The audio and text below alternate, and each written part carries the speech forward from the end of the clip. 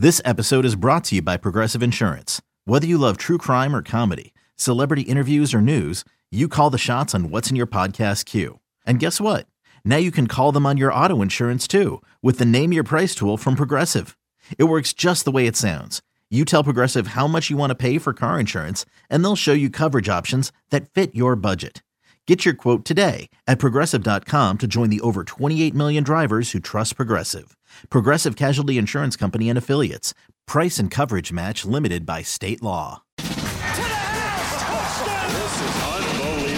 Welcome back to the Cover 3 podcast with your hosts, Danny Cannell, Chip Patterson, Barton Simmons, and Tom Fernelli. It's your call for the best college football coverage, from National Signing Day to the National Championship and everything in between. CBS Sports presents the Cover 3 podcast. And welcome back to the Cover 3 podcast here on CBS Sports. That's Danny Cannell. That's Tom Fernelli. I'm Chip Patterson. College football playoff semifinals super preview. It's been a very interesting lead up to the college football playoff semifinals. You know, normally, we got maybe a couple of us are out there. We're sort of, talking to Shane Beamer and everybody else who's like really friends with everybody and just trying to get as much intel as possible. So we've had to do extra digging. We've had to reach out to all of our sources and participate in some virtual press conferences. It's been a little bit different, but the good news is these are not strange teams, right? Like, these are teams that we feel intimately familiar with because with the exception of maybe the small body of work of the Ohio State Buckeyes, and we can get our Dabo Sweeney on here in just a little bit, I feel like we've got enough data points and we've got a good feeling for what's going to happen. So let's go game by game chronologically. Y'all cool with that? Sure. Okay. Any big picture stuff before we start diving into sort of like the X's and the O's and the matchups, or anything that you've got your eyes on in terms of the just sort of larger college football playoff discussion? I mean, I do think you mentioned it, as far as the storylines going into this playoff, and like you said, we're going to get to it. I do find it kind of strange that in a year in which we've got freaking Alabama playing Notre Dame and then Clemson playing Ohio State, the only real storylines surrounding this playoff is Dabo talking crap. Yeah. You know what I mean? It's like there's so many other ways that this thing could go, but all anybody wants to talk about is Dabo like ranking Ohio State 11th in the coaches poll. It's like every single press conference or Zoom press conference he's done, that is the question everybody keeps asking about. And he keeps saying the same thing over and over again, and then it keeps getting repackaged as a new story. It does. I think it's fascinating, this whole back and forth between Ryan Day. I don't know. Did you guys see the Pete Thamel article this morning about sign stealing that Clemson? No. And this has long been rumored behind the scenes that Clemson is the best sign stealers in all of college football. And there's a lot of anonymous sources in there. It's another kind of angle in there to add a little bit more fuel to this rivalry. Ryan Day put his name to it. He came out and he said, Brent Venables, he seems to always know what play you're running. I don't know how he does it. Best in the game at it.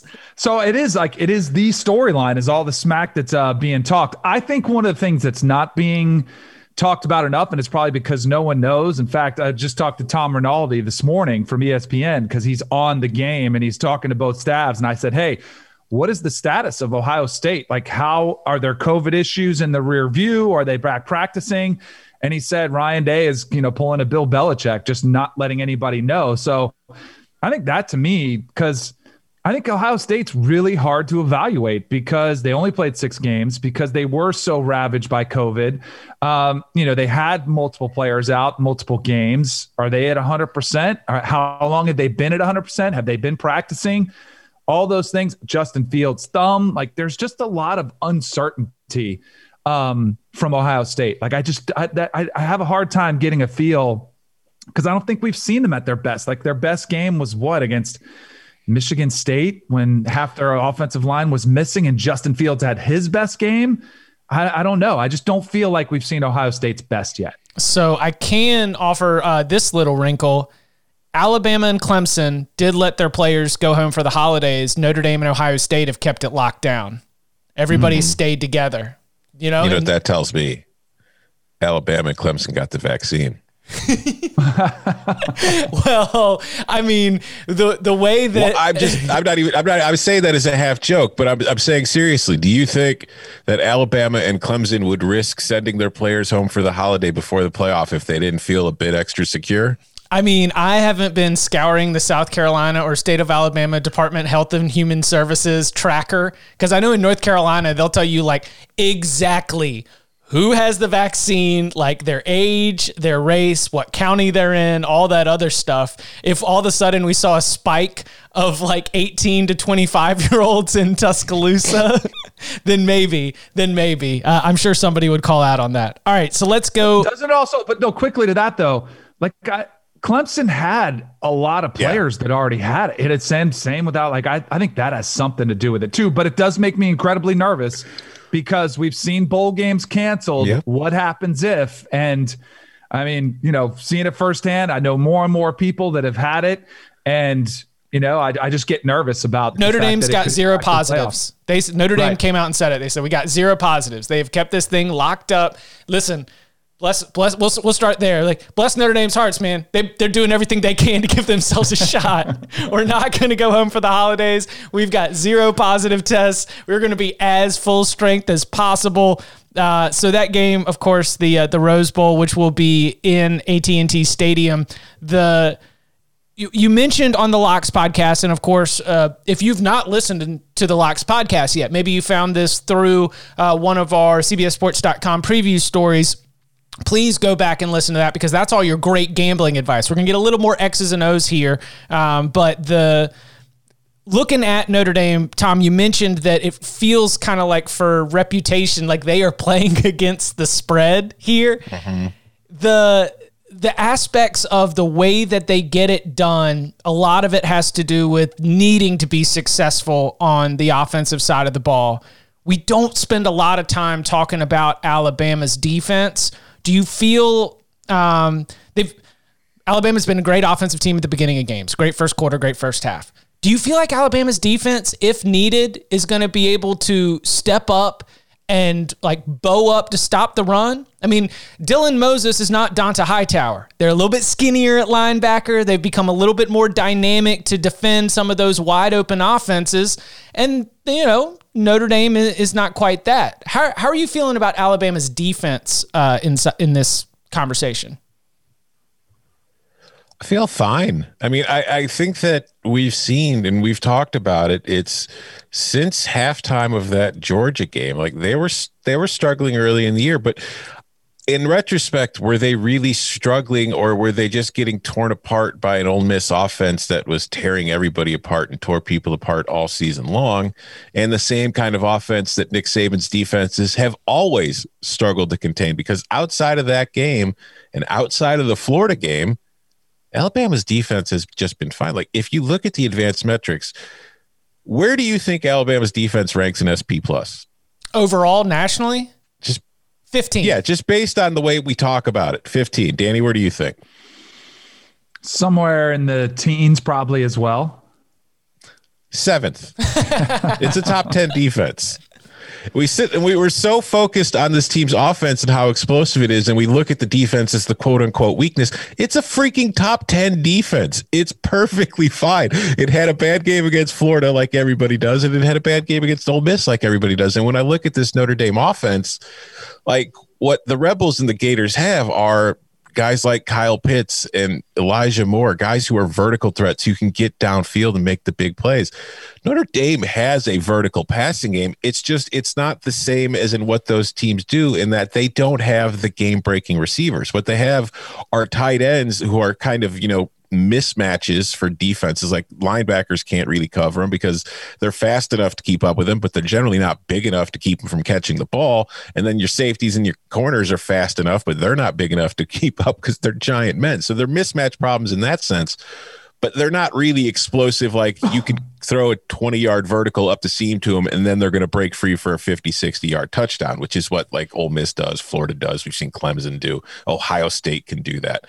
That's not what Notre Dame does. So I think that because of that, they're going to have to run the ball well against this Alabama defense to have success offensively. And I don't really recall a lot of teams have been able to run the ball somewhat well on Alabama, but do you remember anybody running all over them? I was going to say, man, I don't have any, Danny, I don't have any evidence to suggest this is a bad run defense.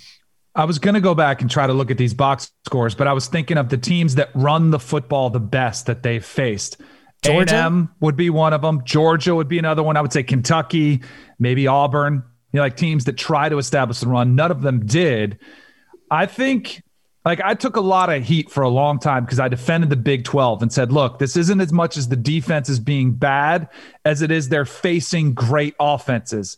And now that we've seen those offenses infuse themselves in the SEC, you're starting to see that the old adage of defense wins championships doesn't really reign true. Now it's just enough defense wins championships. And by that metric, Alabama they have plenty of defense, clearly, but they're able to get the stops when they need them.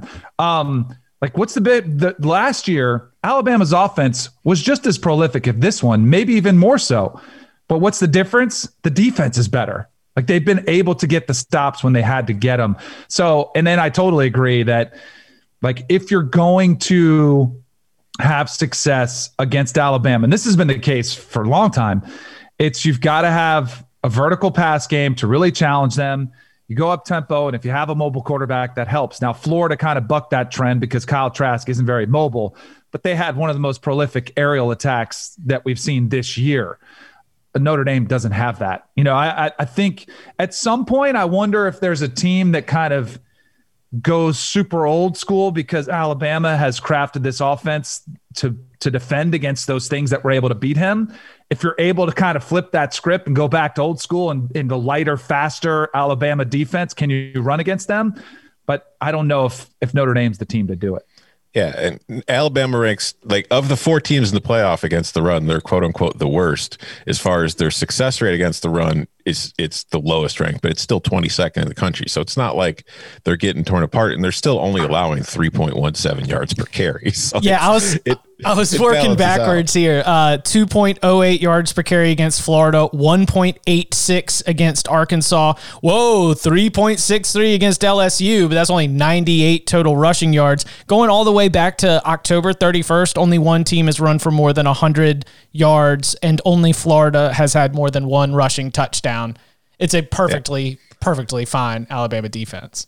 And I will say, to go back to what you were saying, Danny, about defense wins championships. See, I still think it does. I think the context of it has changed, though, because I think what we've seen in recent years is that offense gets you to the college football playoff. But once you get there and you're up against 3 other elite teams, what we have seen be the separator of those 4 teams more often than not is, of those teams, the one with the best defense is usually what separates them. But if you look at this year's, we've got 4 teams. Like I mentioned, Alabama 7th in SP plus in defense, Clemson 6th, Ohio State's 10th, Notre Dame's 9th.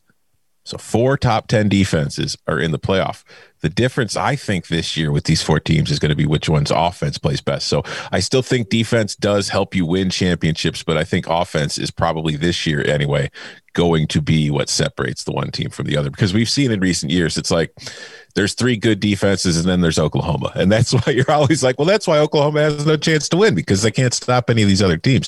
All 4 of these teams are capable of stopping the other. It's just who gets the most stops is going to be what determines who wins the national title. To that point, I feel like LSU's defense played really well at the end of the season. What was it? The Texas A&M game, and we're talking about last year, Texas A&M game, Georgia game in the SEC championship. They played awesome against Oklahoma in that college football playoff semifinal. Oklahoma's offense couldn't do anything in that first half, while Joe Burrow had 7 or 8 first half touchdowns. And then I thought that Trevor Lawrence, in his, again, only career loss, I thought LSU's defense did a good job of getting him off his mark in that national championship game and sort of helping blow that game open sort of late in the second quarter. So I like that call there. For Notre Dame defensively, then the Clark Lee game plan, does that work against one of the best offenses that we've seen of the last decade?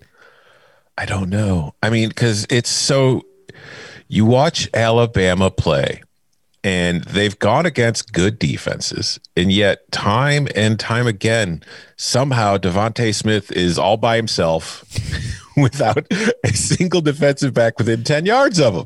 And you're like, how does that keep happening? Like, what are they doing scheme wise to make sure he gets that wide open time and time again? Or maybe it's just him. So if I'm Clark Lee or any defensive coordinator and I'm game planning to face Alabama and I'm watching the tape, I'm probably crying a lot to myself. Like, oh my God, because what do you do? What do you take away? If you double team or hell, triple team Devontae Smith, okay, they'll go somewhere else. If you try to take away the pass and force them to run, okay, they'll just give the ball to Najee Harris, one of the top 5 Heisman vote gators. It's like if you blitz, Mac Jones has done terrific against the blitz, and your secondary is on an island against the best receiver in the country. So there's no real way to stop them. Really, all you can do, and I think this is my game plan would honestly be, don't give up big plays. Like I would do a lot of whole kind of shell coverage, give them underneath stuff. I would make them take what I'm giving them and put together long drives and then hope that Mac Jones makes a mistake, throws an interception, or hope for a fumble. And then when I get to the red zone, take away all that space for them to work, and hopefully I could stop Najee Harris, which is where he's really going to come into play. And now that's a very basic approach to doing it, and it's probably the most logical approach, and I'm sure plenty of other coaches and defenses have thought of this approach. It's just, can you do it? Nobody has been able to so far. No. And, I totally agree with all the things you're saying. Like if you can force field goals, that is a massive, massive win against this offense. I think you have to be multiple. I think you have to mix up your looks. Any quarterback is going to look human if you get pressure. The problem is, Mac Jones has one of the best offensive lines in front of him. He's very smart. He usually figures out, and so does Steve Sarkisian, protections so that, you think you might have him. Oh, I got him. We're going to have an extra rusher. And he either gets rid of it because he's got a hot route, or they pick up the protection. And then that back end, that's how you get Devontae Smith wide open. But I think you got to pick your shot. I think you got to pick your shots, like when you're going to be risky, when you're going to gamble. I think you have to mix up the fronts. And at sometimes you're just going to have to take those risks where you are going to have man coverage on the back end. And you just kind of hope that maybe we either get to him before he gets it off, or there's an errant pass. But I don't hate your game plan there either. The problem is, like, I go back to the Georgia game. Georgia did a fantastic job early getting at Mac Jones. He gets knocked, throws the pick six, or throws the interception after getting crushed. And then what does he do? The next series comes back and hits a touchdown pass. Like, didn't phase him one bit. You've got to repeatedly get hits on Mac Jones to make a pocket passer human, and no one's been able to do that. So I think Mac Jones is a lunatic in the best way.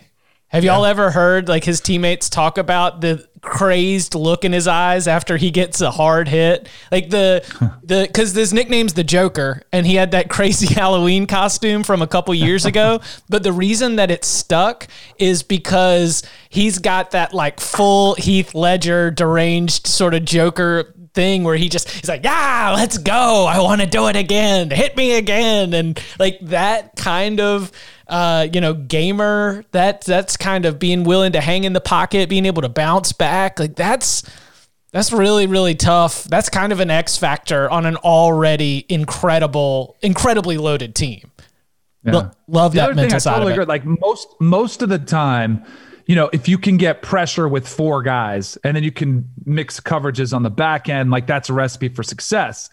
But you have to be able to stop the run then. That was exactly what Tom was saying. Like if you try to go that approach, are your front four who you're counting on getting pressure, are they going to be able to slow down the rushing attack? It's going to be a chess match that you're going to be outmanned, and you're just going to have to get lucky at some circumstances, or you're going to have some moves that, Sark and the Alabama offense just doesn't see. Okay. Before we hit the break, and again, our official like gambling picks available on the Locks podcast. Be sure to go check that out. Any bold prediction or any hunches that you want to get on the record about what's going to play out between Alabama and Notre Dame? Anything where you got a little bit of a gut feel that we might see a player, way a matchup plays out? Anything? I think that Notre Dame's defense will actually have a decent day. and they will slow down Alabama's offense, but it'll all be undone because Ian Book will have more turnovers than touchdowns. Ooh.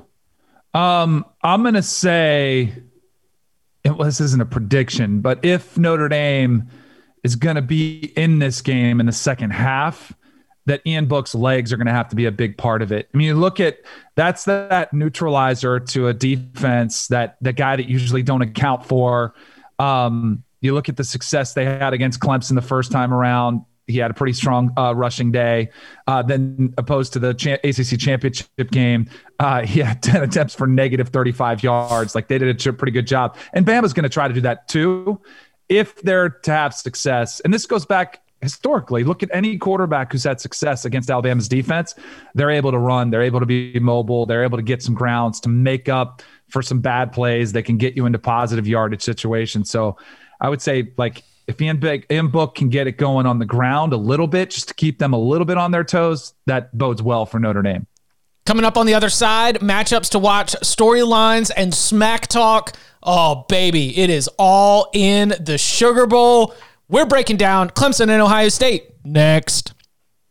Robert Half research indicates 9 out of 10 hiring managers are having difficulty hiring. If you have open roles, chances are you're feeling this too. That's why you need Robert Half. Our specialized recruiting professionals engage with our proprietary AI to connect businesses of all sizes with highly skilled talent in finance and accounting, technology, marketing and creative, legal, and administrative and customer support. At Robert Half, we know talent. Visit roberthalf.com today.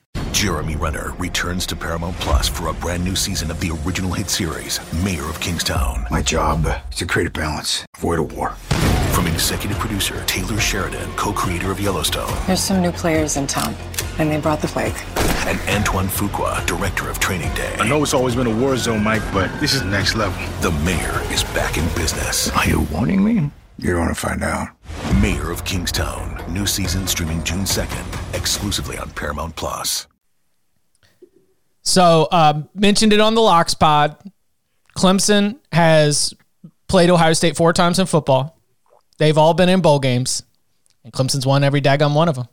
Dabo's won the last 3, once against Urban Meyer in, I believe it was the last year of the BCS, so it was a BCS bowl game, maybe the Orange Bowl, same year that Florida State, go Noles, won the national championship.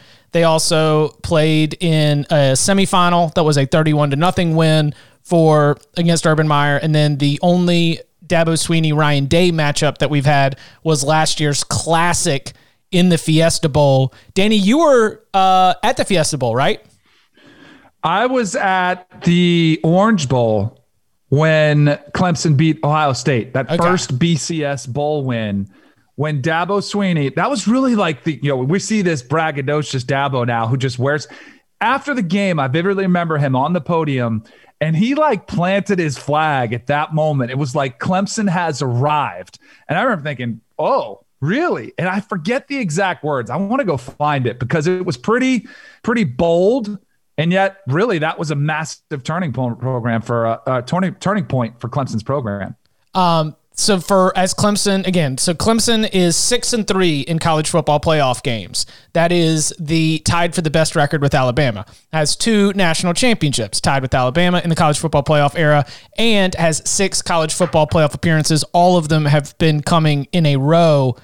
Is there a gap between Ohio State and Clemson that is significant enough for that to be taken into consideration as it pertains to college football playoff experience?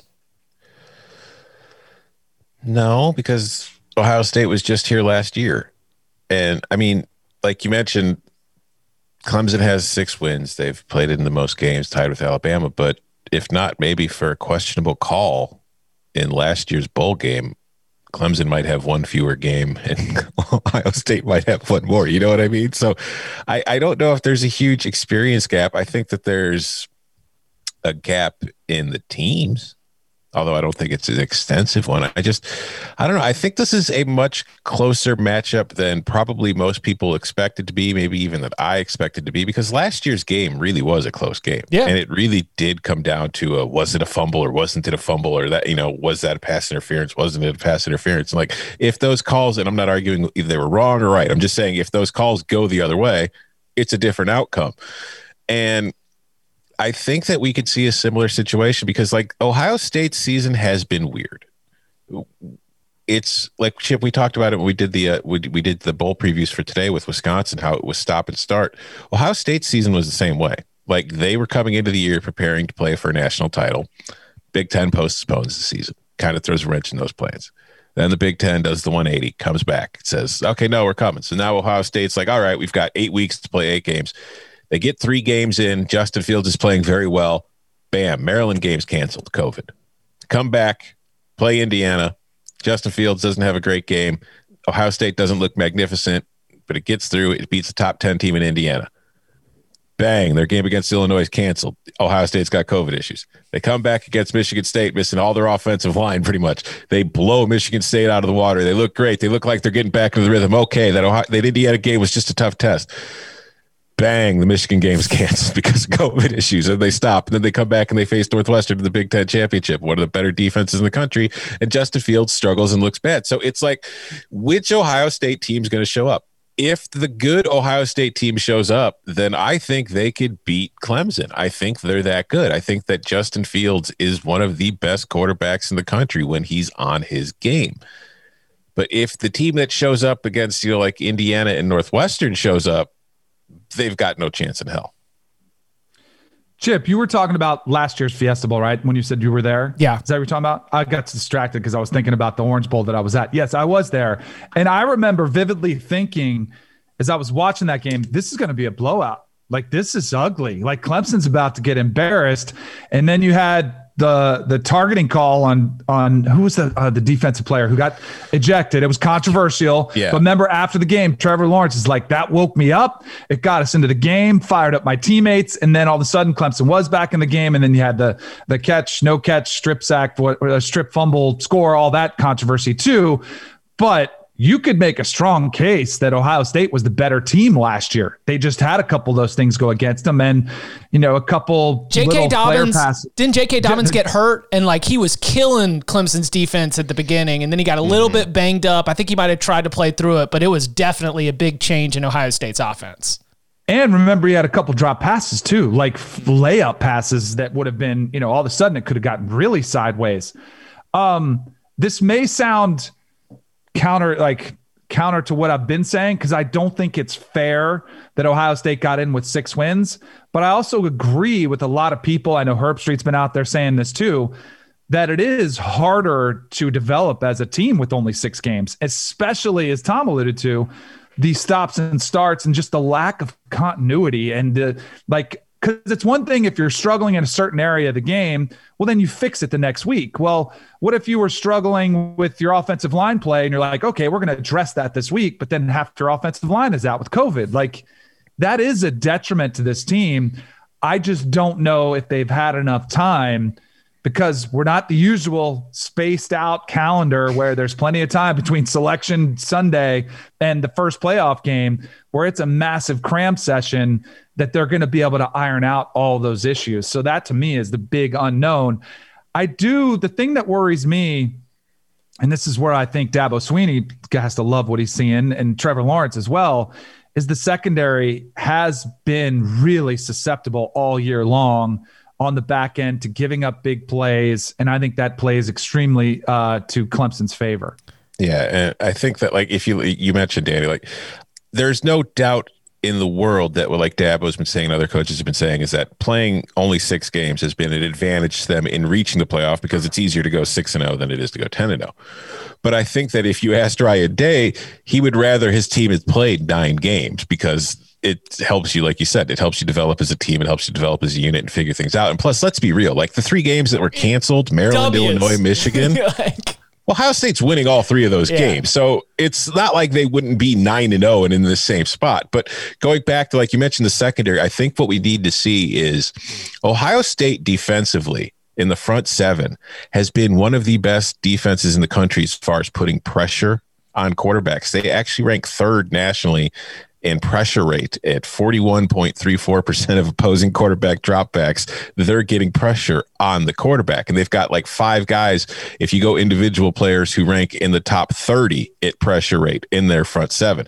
The problem is they're not getting home. Their sack rate is only 6.7%, which is about average in the country.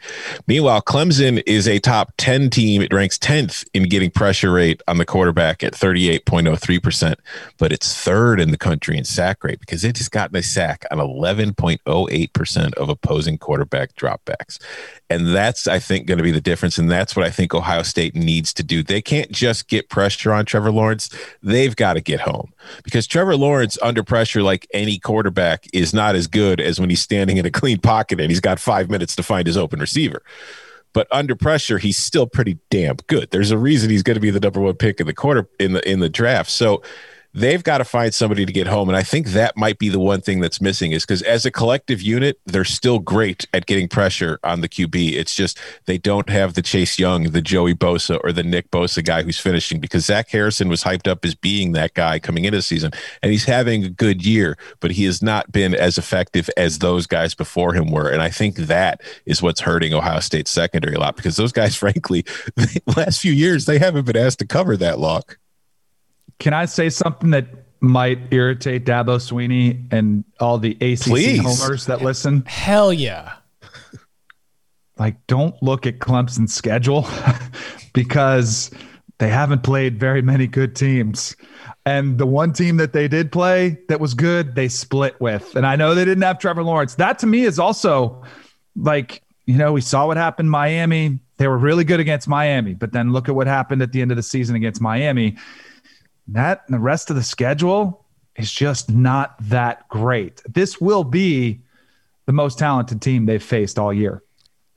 And that's a scary unknown. Like, and that's why, I've said this, like, it's you want your team to be tested. That's why Nick Saban, after they played Florida, was like, you know what? This felt kind of good. I saw my team respond.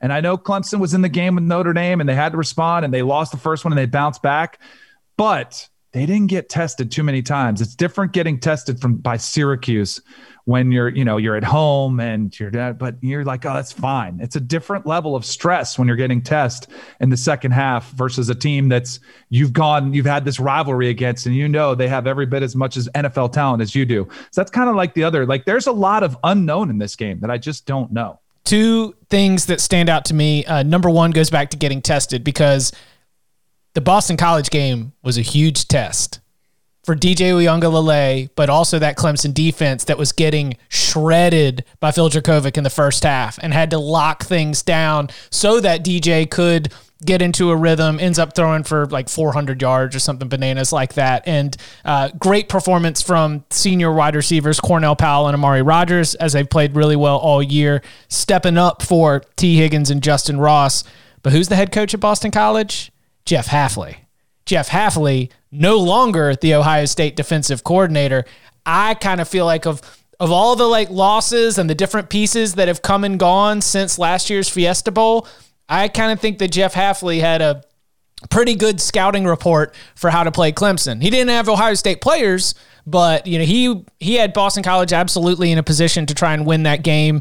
And if Ohio State's defense does end up not being able to play at the same level, especially early on, maybe Jeff Hafley's a part of that. But to your point, Tom, I've really been diving into this, and I've been trying to think about, because I've had to write why Clemson will win it all, why Clemson's awesome, blah, blah, blah, blah. Like, you split these up amongst all the writers. Like, here's a little inside baseball. We're not always just cheerleading. It's a thought experiment, right? Like, I've got to make the case. I've got to make the argument. We're going back to debate school. So then I had to balance it out for this podcast by saying, all right, so what is the weak link?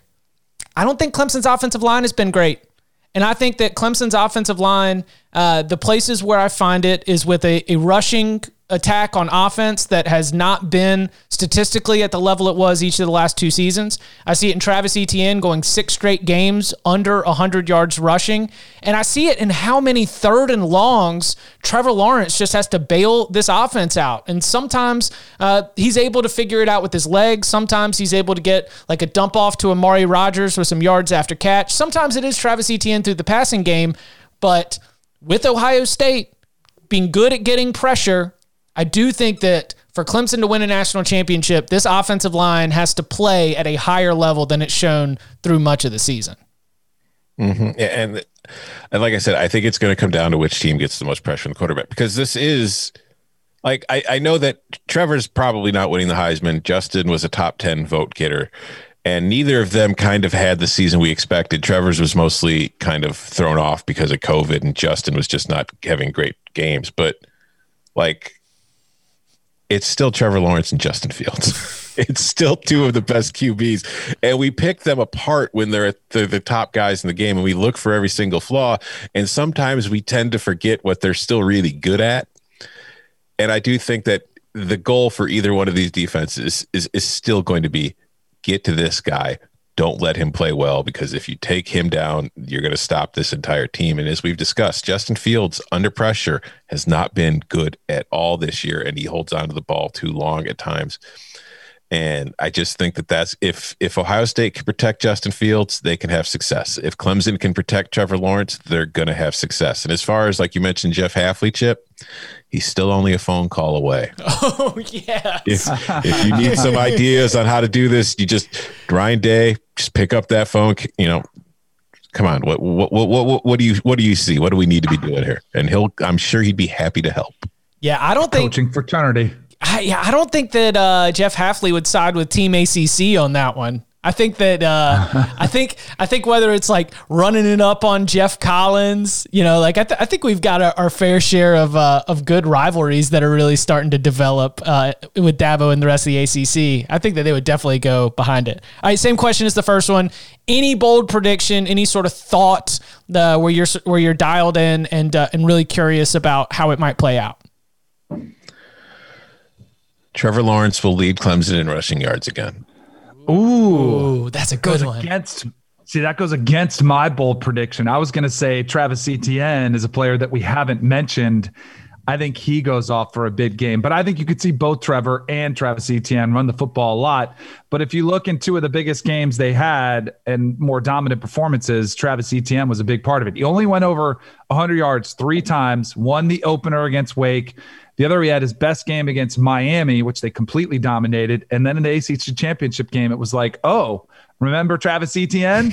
He's pretty good. Like, I think we might see, and good for Clemson for maybe lightening his workload and, you know, making sure he's okay for the NFL and kind of. But I think you'll see a healthy dose of Travis Etienne in this game. He is Danny Cannell. You can follow him on Twitter at Danny Cannell. You can follow him at Tom Fernelli. You can follow me at Chip_Patterson. Enjoy the college football playoff semifinals. Gentlemen, thank you very much. Thank you. See ya.